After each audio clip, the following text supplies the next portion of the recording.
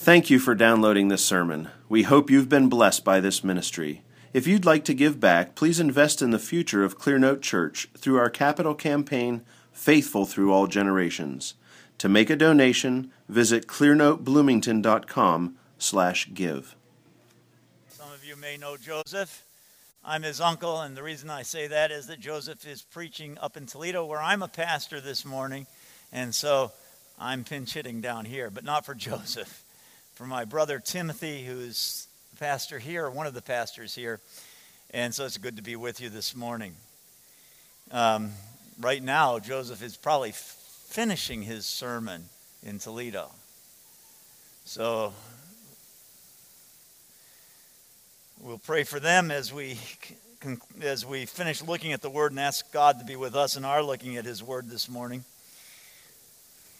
It's a pleasure to be with you. I'm Tim's younger brother, and for those of you who don't know me, my name's David. I am 56 years old. I am the younger brother. He is my big brother in every way, and I love him, and so I love you, and I'm grateful to you for your kindness to me over the years, your prayers for me, and the love you've shown me as I have gone down in health, and now, as you can see, back up. And so it's a privilege to be with you this morning. We're going to look together at 1 Samuel 17, beginning in verse 20. But I'd like to just give, for the sake of our memories, a brief recap of what happens before we get to verse 20. 1 Samuel 17 is the story of David and Goliath, and thus it's a story that almost everyone on earth has some knowledge of. It's one of those stories of the Bible that you can expect anyone anywhere in the world to have at least heard of. And it's one of the great stories. I was told by David Wagner, as I was talking to him before the service, that he and my brother Timothy have argued for years over how to preach from this, and I'm sure I'll dissatisfy both of them. David is a young man, and we've read about David before this. It's the chronology of events at this point in David's life is somewhat confusing, but we've got to remember as we come across Scripture that the old-time theologians didn't feel the need to be chronological always. Luke says, I'm giving you an orderly account of the events. And so you can guess from that, or you can sort of grab from that orderly word the idea that it's chronological. He's attempting to be chronological. It's not necessarily the way with Mark or John or Matthew. You know, they are not necessarily, and then Samuel as well. Samuel isn't always giving things in order. And so in Samuel, we have the story of the Philistines and the Israelites coming to battle against each other. They meet on either side of a valley. On the mountains on one side are the Philistines, on the mountains on the other side are the children of Israel. And there's a champion who is among the Philistines, who's a mighty fighter from his youth. His name is Goliath. He stands, I can't remember, 6 or 7 cubits high, 9, 10 feet tall. He carries a javelin or a spear that has a head that weighs 600 shekels of iron. I believe that's heavier than a shot put. And he's just a monster of a guy. He wants to do battle by proxy. He says, look, you send a champion, I'll send a champion, we'll send a champion, and whoever wins, that'll be it. You know, there's another time when it happens in Scripture with Joab and Abner. And on both occasions, though there's one party that wins and the other that loses, they don't follow through on the commitment. I don't think that ever happens. But this man Goliath, this giant, comes out, and he's the champion for the Philistines. And he says time after time, come on out, fight me. Don't you have a man? Are you all puny little nothings? Give me a man who will fight me. Give me a man, give me a man. And all the Israelites are going, you know, didn't sleep so well last night. Had a little bout of something. I'm not sure today's my day. And for 40 days this goes on, and no one comes. Now, David is home. He's the youngest of 8 brothers. Three of his oldest brothers are in the battle. They're on the mountainside with the Israelites. And the other four of the brothers we don't know about, but David is going back and forth taking food and supplies from his father. Normally he's with the sheep, watching over the sheep, but then he is on occasion taking food and supplies, and it appears he hasn't been there for 40 days because he's not aware of this challenge, which we're told had been going on for 40 days with Goliath going out there.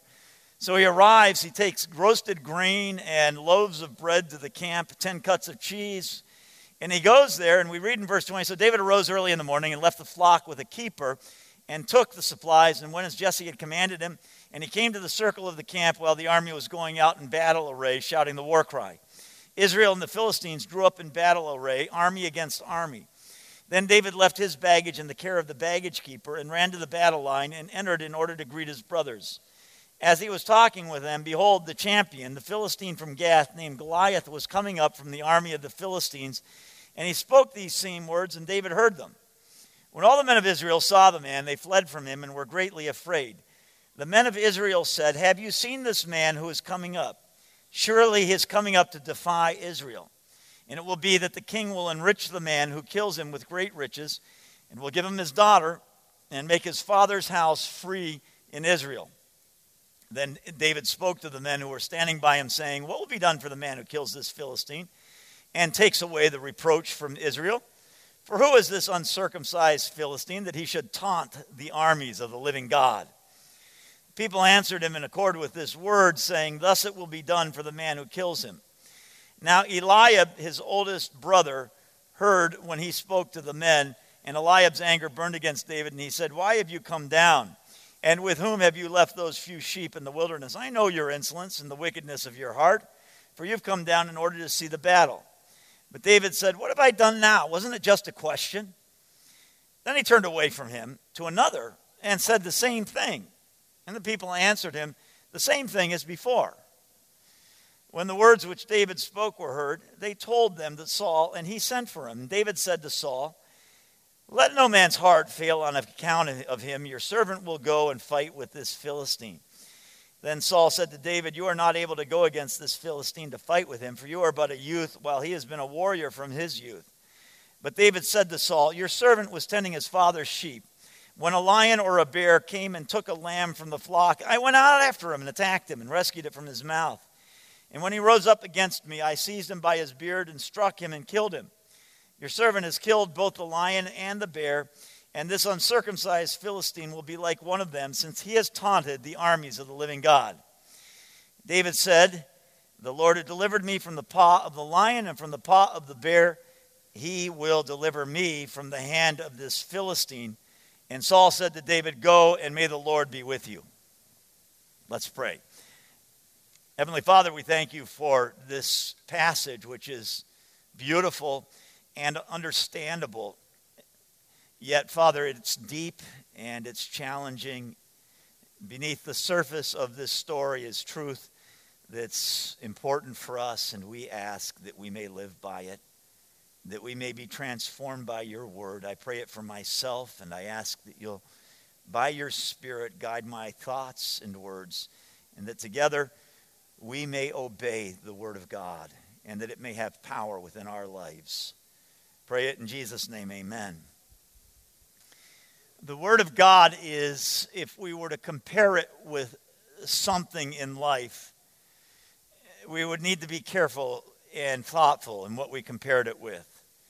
I think it's common for some to think that the word of God is like a garden, Lord, with treasures rich and rare. And anyone know this song I'm quoting? And hidden in the garden. Can't remember, but I remember as a kid reading it and thinking of this garden filled with little baubles. And that was the Word of God. And the Word of God is not that. The Word of God is so different from the way we approach it. It's so different from the kinds of things that we devote our lives to. Like the movies we watch, the pictures we put on our wall, or even many of the books we read. I think many of us look at the Word of God as though it's Narnia, and we enter through the wardrobe into a distant land and a wonderful place by going to the Word of God, and it's filled with treasures and crazy stuff. But then we have to come back out the wardrobe into our life. And that's just simply not what the Word of God is. The Word of God is not a destination, but a guide. It's a map. It's a guide unto our feet, a light unto our path. And if we look at it as a destination, we misconstrue it. We're going to use it wrongly. The Word of God should be like the book I bought back in 1982, The Complete Idiot's Guide to Repairing a Volkswagen. A hippie handbook. It was one of the hippie manuals, and it was made with a wire binding so that you could flip it open, put it down beside your car, and not have the page turn. We should have wire bindings on our Bible, so that we put it down and say, this is my guide, rather than something that naturally closes. It's the guide. It should be worn and dirty from the work that we're doing with it. My Complete Idiot's Guide was soon just so filled with grease I had to look hard to read it at points. But it helped me. It let me rebuild my engine. It let me know how to work on a car. This is the Word of God. It's our guide to life. So we come to David and this story, and it's a wonderful story, but it's not a story. It's a guide. It's a map. It's the way you should live. It's what God wants from you. God expects those who taunt the people of God to come to a bad end, and you to be the facilitator of that bad end. I was listening yesterday to someone who said that they were out, I think it was my brother Timothy, who was telling me that he was out at the abortion clinic talking to this dear older man at the abortion clinic who was in some way crippled, who would sit there day after day at the clinic protesting abortion. And he said that the man sort of chuckled and said to him, earlier, a car went by, and the guy who was driving leaned out and gave me the finger the whole way until he smacked head on into the car in front of him. God does not want his people taunted. He does not want people taunting himself. And when his people are taunted, he's taunted. We should understand that God expects us to have victories that are akin to the victory of David. That this is to be our life, our walk, what we do. So I want to challenge you, especially you who are young, to pick up the mantle of David, to start following this map. Not to enter into it as a great story from the past, but to enter into it as your future. That you are David, and that there will be a Goliath, and that you are going to fight him, and that you're going to do so in the way David did, and you're going to have the same kind of glory. You're going to accomplish the same kinds of feats. So I say to you, I want to talk to you this morning about responsibility and being responsible. And it's the character of greatness, that greatness always assumes responsibility. I was in the shower this morning, and I was thinking about a man most of you probably have never heard of named Alexander Haig. Alexander Haig had been a general in the army in the 1960s and 70s, and a very famous general. And in the 1980s, when President Reagan became president, he called on Alexander Haig to be I think he was put in as, can't remember if it was Secretary of State or if he was head of the Defense Department. But on the day that President Reagan was shot and chaos reigned in Washington, D.C., Alexander Haig, no longer wearing a suit, a uniform, but wearing a suit, stood up in front of the Washington Press Corps and said, "I'm in charge. Everything's okay." And of course, he got mocked and mocked and mocked. And here he is. Here's this power-hungry guy, because there was a vice president at the time, And when the president's shot, usually it's the vice president who comes in. But he stood up and said, but I was thinking in the shower, what a man. What a man. When things are going to chaos, he stands up and says, okay, you can trust me. I've got it. Well, this is David. This is the beauty of David.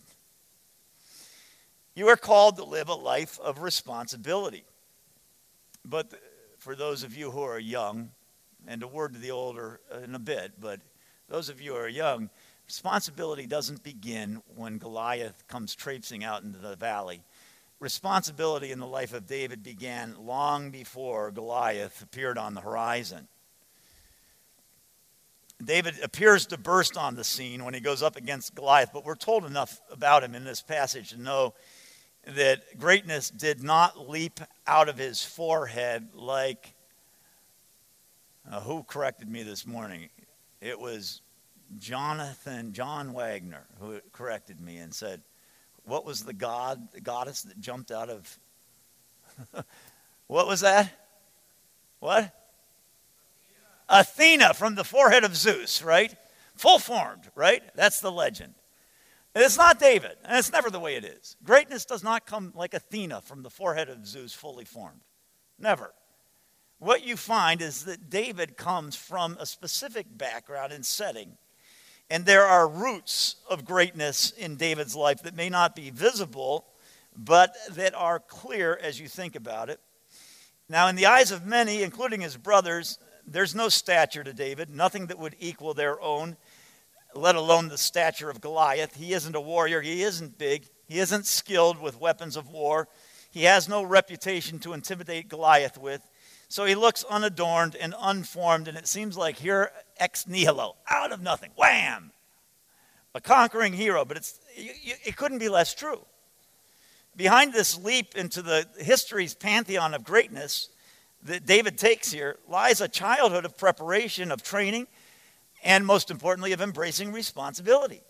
So his roots as the fighter of Goliath, his roots as a king, are clearly established in his past as a shepherd. Now, this is a truth that if I could, I'd redo my entire past to redo and relearn. I have a recurring nightmare, and it appears that I share it with others because I know Tim shares it, I learned, and I think probably others do, that I find myself, in my dream, I am me at my age, but I wake up somehow back in my high school, Elgin High School, and I am told that I failed my senior year. And I say, well, why, this isn't, I went on from Elgin High School. I went to college and got a BA. Doesn't a BA supersede a high school diploma? No, they say that BA is invalid. It's built on a false foundation. If you don't go back and do high school, that year of high school, you don't have it. Honestly, I get to have this dream. And then I argue my master's of divinity. I said, well, I went on beyond college, and I got a master's of divinity. And they say, that doesn't count. And I hope you are of the opinion that when we have dreams that God is speaking to us, it's not just Freud who says that dreams have significance. The Word of God makes it very clear. Freud says it's the id speaking to the ego, but Job says that while a man slumbers in his bed, God opens his ears, speaking warnings in dreams and in visions in the night. And I know without question that this dream is God's warning to me, and in a sense, his word of condemnation of not my entire life, but of a part of my life that's still with me that was there when I was in high school, and that was the desire not to be disciplined, but to have fun. And I can remember consciously making the decision about my junior year in high school that discipline wasn't worth anything, neither was it worth anything trying to live for God, but popularity and social life were worth living for. And I said, so I am not going to work in school, and I'm not going to go to my youth group, but I'm going to be popular. And I flunked 7 courses my senior year of high school, but I had enough credits to make it through. And I could skate. I could skate on things like test scores. I could skate. And so I relied on the cheap and easy victories, and I went after the ice cream and never ate the potatoes. And I did that for year after year. I did it in college. It was easier to get B's in college and not flunk, because in college they didn't flunk you for skipping class. In high school they did. So, in college it didn't require anything to get a B. It required something to get an A. And I think I got 2 A's and 2 C's, and the rest were B's. And it took nothing to get a B. It was easy but it was the opposite of what I needed. It was not disciplined. It was not responsible. It was fleeing responsibility. So, young men and women, your grades are important. Your chores, believe it or not, are a test of your life. If you want to figure out the quality of gold, you do an assay of it. You test it to see how pure it is, and you come up with the purity level. If it's a ring or jewelry, it's how many carats it is, what carat gold, and as you get up to, 24, that's pure. 18, 12 is less pure, stronger but less pure. And shouldn't have used that stronger, doesn't work with the metaphor here. All right, your chores and how you perform them are God's way and your parents' way and all of our way of doing an assay of your life. We know who you are by the way you approach your chores. We know who you are by the way you work around here. We see it, and it's not our judgment, it's God's judgment. We're seeing what God says about you. Because God's called you to honor your father and mother. God's called you to be responsible. David here is showing you how to be a young man, how to be a young woman. You want to lead? You want to accomplish things for God? Well, let me ask you, are you taking out the trash? I'm not joking. When I preached this sermon at my church last fall, which I did, my youngest son was sitting right over where you are. And at this point in the sermon, I don't know if others noticed it, but I looked at him and I said, and it means something if you mow the lawn after 2 days of nagging and then don't do the trimming and say, I can get that next week. That is not pleasing to God. You may think that your baseball and your work at Paisanella's Pizza, now I didn't say this in that sermon, okay? You may think your baseball and Paisanella's Pizza and your job cooking pizza makes the trimming optional or discretionary for a week or two. But I read your character in whether you do that trimming or not. I know you say, well, you're a father and some of you are sons and young, and you say, hey, come on, I got to have some fun. Oh, you can have fun with a trimmer, I mean. There are things we won't.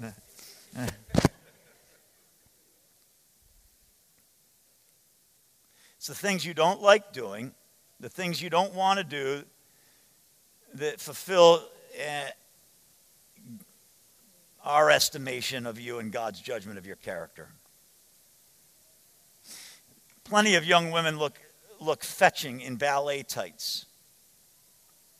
Don't think that doing things that boost your ego, being good on the baseball field, looking good in tights, that these are things that really make you great. Really, these things are the enemy of greatness. Repent of your good looks. Repent of the areas of your pride. Repent of your pride. Those things are things that didn't come hard. Start taking value in the things that come hard. The things that you've actually done. It's great to have beauty, and we don't despise beauty or ability in sports, but without it being improved, without it being made holy, these things are worse than useless. Look at David. He's out with the sheep. He's tending them. He's caring for them. And there comes a day when the young women of Israel sing about David. We're told later on that the women sing, Saul has killed his thousands, David his tens of thousands, and they're dancing with their tambourines and singing, David, David, David, David. And that's wonderful and that's great. It's like having the cheerleaders cheer for you, okay? Look at me, I've got the girls and they're singing for me. But remember, before the girls were singing for David, the sheep were out there, and they never sang David's praises. They didn't go, ba-ba, David, ba-ba, David. None of that. They weren't singing David's praises. David was doing the same thing for them that he did for the women. He was preserving their lives. He was tending them and caring for them. He was protecting them from fierce predators, but they didn't care. They weren't singing his praises. He was a warrior for his flock against bees and coyotes and dogs and wolves. And then God stepped it up, and he went from class A to class AAA with the bears and the lions. And then he put them in the major leagues and said, now go for Goliath. That's how God works. He takes you up from class A to AA to AAA to the major leagues. And if you flunked out or if you have not been able to hit at class A, you'll never make the major leagues. This doesn't end with the onset of adulthood. You want to lead in God's kingdom? I have a friend in my church who says to me, my gifts are the gift of an elder. I don't think it's appropriate that I work as a deacon on the building because I'm a good teacher. Some of you have that thought about yourself, that your gifts are too great to be used in the capacity that people want to use them in, that you should be in something higher. This is not the character of David. This is such a, that attitude is such a travesty. Think if Jesus had had that attitude. My gifts are greater. My person is more important. Where would we be today if our leaders had been men like that?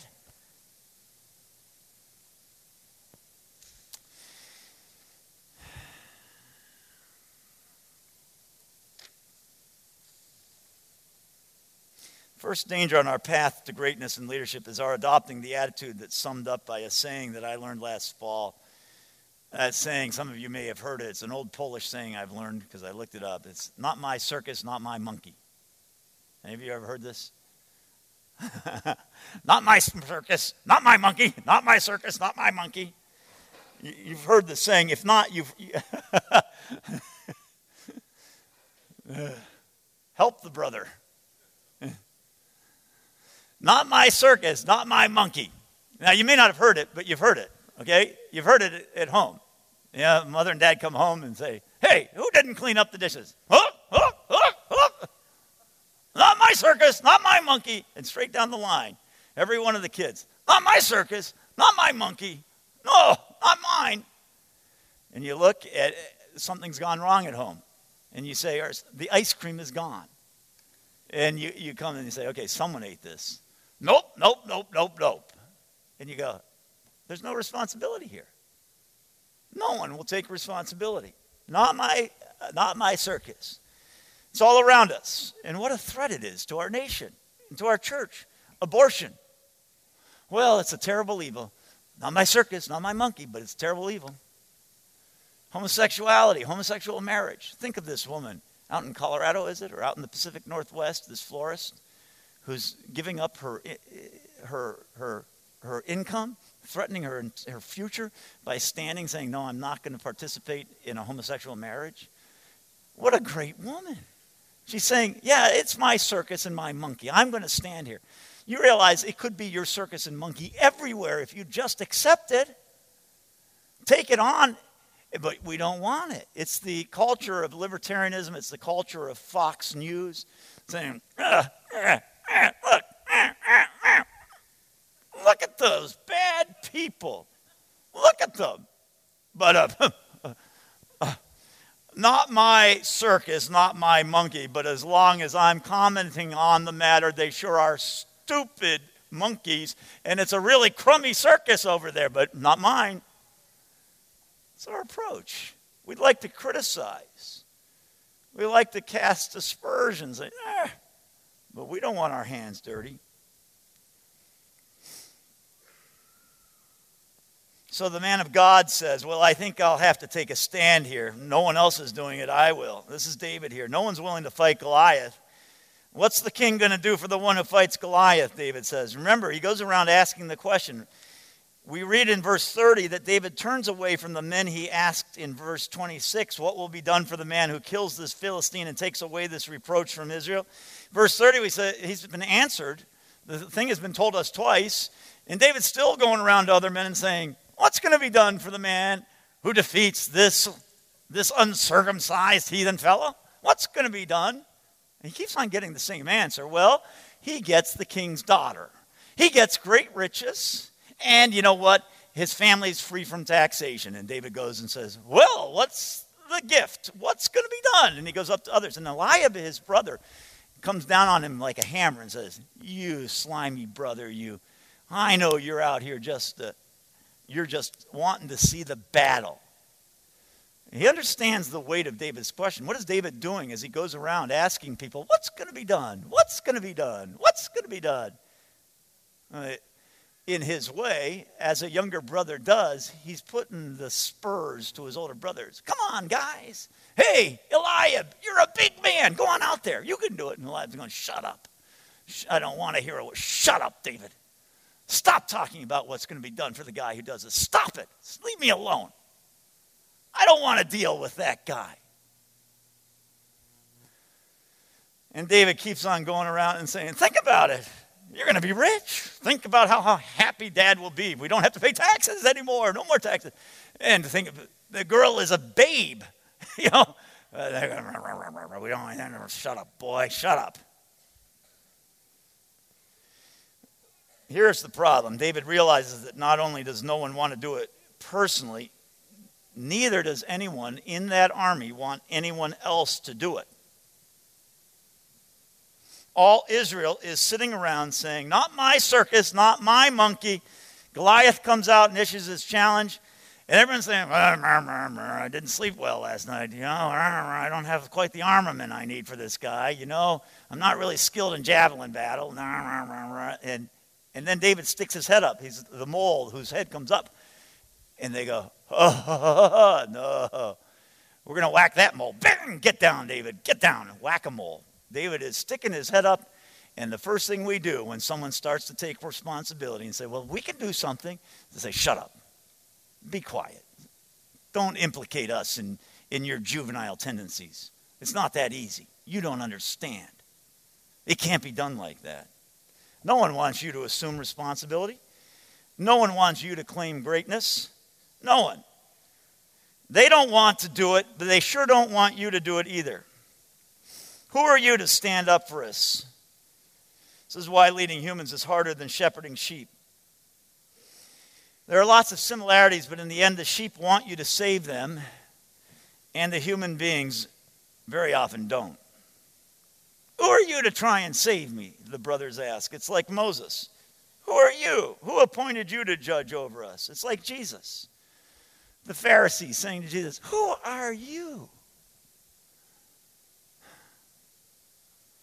They'll accept his help, but they'll turn on him. They'll take his miracles. They'll listen to his teaching, but they will turn on him because they don't want greatness. They don't want a shepherd. They want to be wild sheep. And wild sheep are dead sheep. This is an ironclad truth, and you need to understand it, young men and young women. If a lifeguard waits for the struggling swimmer to call for help, he will be useless as a lifeguard. You will not save people if you wait for them to cry out. What a lifeguard needs to do, and if you've ever been in a life-saving class, you're taught this, is to see the people who have need and to jump, to react, not to wait for a summons. If you wait for an invitation to fight Goliath, it won't come. Take responsibility.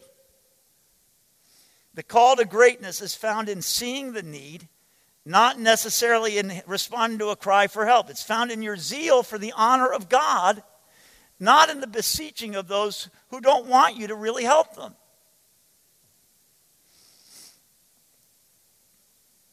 You'll never be handed an invitation. Instead, you'll see a need, and you'll see that no one is standing to meet that need, and you'll say to yourself, oh, I wish someone would stand. Won't someone please stand? And no one will. And it will slowly dawn on you that if you don't stand, no one will. That if you don't, it won't happen. And you'll wonder, should I do this? Should I? Is it just pride that makes me think I can make a difference? Maybe I should shut up and mind my own business. After all, it isn't my circus. Our church, Christ the Word, is the product of a sermon, in part, that was preached at another church, a church that had been known for valuing and heeding the Word of God in the Toledo area for many years. The pastor was away. The senior pastor who had built it had gone. A new pastor was there. He was out, and an elder was preaching, and this elder delivered, I've listened to the sermon on tape, a very sort of deceptive and slippery and sophisticated sermon attacking the Word of God. And what he said in this sermon was that it would be wonderful if we as a church spent less time studying the Word of God and more time loving each other and obeying the Word of God. Let's stop spending all our time studying the Word of God. Let's start obeying. He's drawing a false dichotomy, but what he was saying was we don't need to be so hung up on Scripture. We just need to be nice. And maybe if we were nice, we'd be more effective. And he was preaching this sermon. He was talking. At one point he said it was much better in the past when people were illiterate, because then they couldn't spend all their time reading and studying the Word of God. They just obeyed it, which of course you know is a fallacy, but it's a horrible thing. It's a horrible thing. And a great woman in our church now, an older woman at the time, in that church, was a leader in Bible study fellowship in Toledo. And her husband was not an elder, and she was a woman, and so she wasn't going to stand and confront the sermon, but she started praying. About halfway through the sermon, praying, God, let someone stand. God, let someone stand. And I've listened to the tape, and suddenly a dear friend, and an elder at our church, you hear this voice, Matt, no! And then you hear some fumbling with a microphone, and then you hear this voice, and there's a little bit of back and forth. I can't remember it. And then this very sweet and humble voice, but this voice of a man saying, but John, Jesus is the Word. If you stop paying attention to the Word, you don't have Jesus. And then you can hear the chaos in the congregation. But that woman has said to me that it was one of the most powerful answers to prayer that she ever experienced right then and there, that God led Matt to stand and say, this is wrong. Another elder confronted. And what happened? Did all the people say, thank you, Matt, you saved us? No, they didn't. He ended up out of the church. He said to the elders, he was on the elder board and the other man was, and he said, you have to judge. One of us is right. And they judged him. Praise God for those men and women over the centuries who've refused to mind their own business to the glory of God. Praise God for them. Finally, I want to say this. The third point we see here is that first, leadership and greatness stem from the assumption of responsibility. Second, the shepherd's authority flows from God. The sheep don't want you. God has called you. Third, when God calls you, you carry his power. So David finds himself facing Goliath. It's unclear to me whether this was his intention from the outset. I don't think it was. But what is clear is that once the challenge is raised and they start mocking him, he doesn't shirk the challenge. It's an immense challenge, and he's a little guy, and Goliath is a giant. But let's be honest, this is typical of Scripture. There's always the little guy and the giant. You know, it's just so frequent in Scripture. There's the guy who doesn't have a chance, Joseph, and that's true with his brothers, and it's true with Egypt, and then there's the giant, the brothers of Egypt. There's Daniel and the kingdom. There's Nehemiah and the foes. There's just, everywhere you go in Scripture, it's Jesus. You know, a man despised and rejected, a man of sorrows, a man from whom men turned their faces, a nothing. And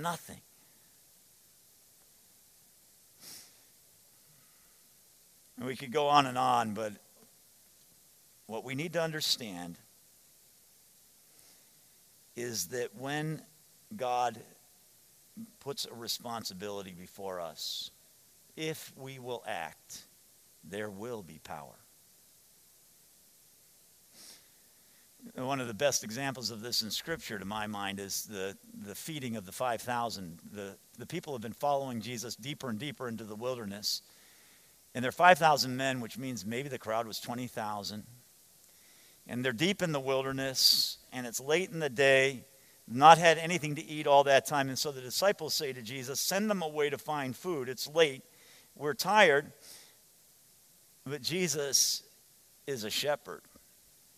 And Jesus loves the flock. And he feels compassion on the people. And the last thing his disciples want is Jesus to have compassion on the people.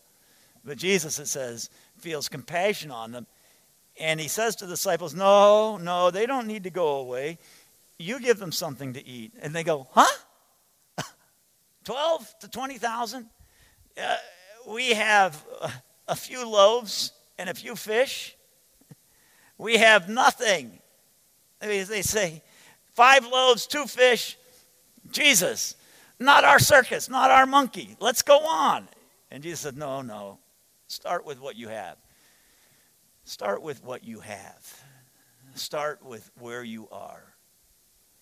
If there is a conflict or if there is a need, start where you are and with what you have. You understand that when David goes out against Goliath, he goes out and King Saul tries to fit him up with armor. And David says, man, I can't handle this armor. It's not me. And Saul says, what are you going to do? And he says, well, I'm going to go out there. I'm going to take my sling. And the sling was the shepherd's little thing, you know. It was not a fearsome weapon. It's kind of like young men. You know, you've been faithful mowing the lawn and using the weed whacker. I'm going to take my weed whacker, Saul. I don't need your sword. I'm going out there with the weed whacker. Let me use the weed whacker. You wait until you see what a weed whacker can do. You know? And Saul says, what? And he goes out there with his weed whacker, and he starts whirling around his head, and he brings the giant down with what he has, with his weed whacker. You may not have much, but in the hands of a faithful man, it's plenty. I want to close with 2 exhortations. Some are called to leadership and responsibility, and you may not be.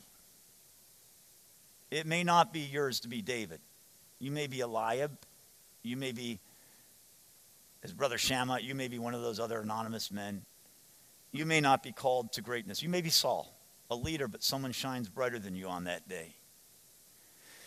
Don't resent those who do what God wants them to do. Do not resent those who keep watch over you and who take up the challenges. For many years, when my brother and I went places on trips together, we would fight. Oh, did we fight? We would have fights. We can name the cities by the fights, or the fights by the cities. You know, there was the San Jose fight. There was the foot of the Golden Gate Bridge fight, right, David? There was the Westminster West Seminary fight. And I just couldn't stand my brother directing me all the time. I was 45 years old. Who's my older brother to tell me what to do and to make me jump to his tune now? But you know, I'm 55, and a couple of years ago, I came close to dying, and my brother acted like my brother always does. Well, David, let's step in and help you out. You know, I've got an associate named Dave Carell, and he is a man among men. He's a conquering hero. I'm going to send him up there to help your church. And David Carell comes up, and he helps run our church for a year. Thank you, all of you who helped us in that way. And I need a help. Do you need help? Let's be honest. Don't you need someone to help you? So why are you resenting the people who are helping you if they're called to help you? Isn't it beautiful to have people who are willing to help you? Isn't that what we should be praising God for? I got a helper. Someone's going to stand for me. You know? Don't resent those who call you to things, who challenge you, who love you, who shepherd you. Be grateful that God has raised up helpers. Don't be like my friend, Dick Schaefer, guy in my first church, who was dying of cancer and was desperately poor and had a number of kids, mostly grown, although they'd adopted a girl late in life, and she was at home. Dick Schaefer said to me, I don't know how I'm going to pay for this funeral, David. It was his own funeral. He said, I don't know what we're going to do. So I said, we can handle it. And we did. We figured out everything. We got it. We took his body to be embalmed. We glued his eyes shut. We did all that stuff for him. And but before he died, we asked one of the men in the church who was a great cabinet maker on the side. He had a business, but then he loved me. We said, "Hey, Jim, would you make Dick's coffin?" And Jim said, "I'll do that." And he bought hickory, and he built a coffin with a mitered top that rose on all four sides. It was a work of art, this coffin. And his wife got out satin and did an upholstered interior, and it was the finest coffin you've ever seen in your life. Well, Dick said, what's the coffin going to look like? And I said, "Well, Dick, tell you what, we can show you." So we drove him over to the wood shop behind Jim's house and showed him the coffin. And here is this. It was a work of art, this coffin. Just one of the most beautiful things I've ever seen, pieces of woodwork. And the inside with the tufted satin, unbelievable. And what does Dick do? I wanted a pine box. You don't yell at a dying man for being ungrateful. But I thought, Dick, you. Yeah, I still resent it. He couldn't be grateful for help.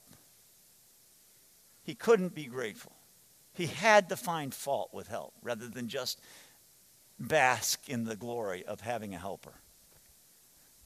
Please don't resent those who help, those who take responsibility. Finally, if you're a helper, remember that Moses gets tired of the bleating of the sheep, and towards the end of his life says, "You people, I'm sick of you." And if you're a helper and responsible, then don't give up that attitude of love and care and let your annoyance prevail. Don't grow annoyed.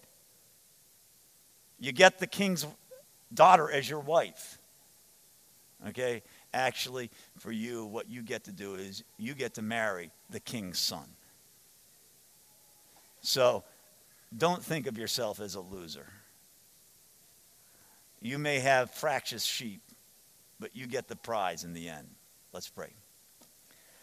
Father, thank you for your word. Bless us through it, we pray. Bless this congregation. Thank you for her. We pray, Father, that we will be responsible men and women. In Jesus' name, amen.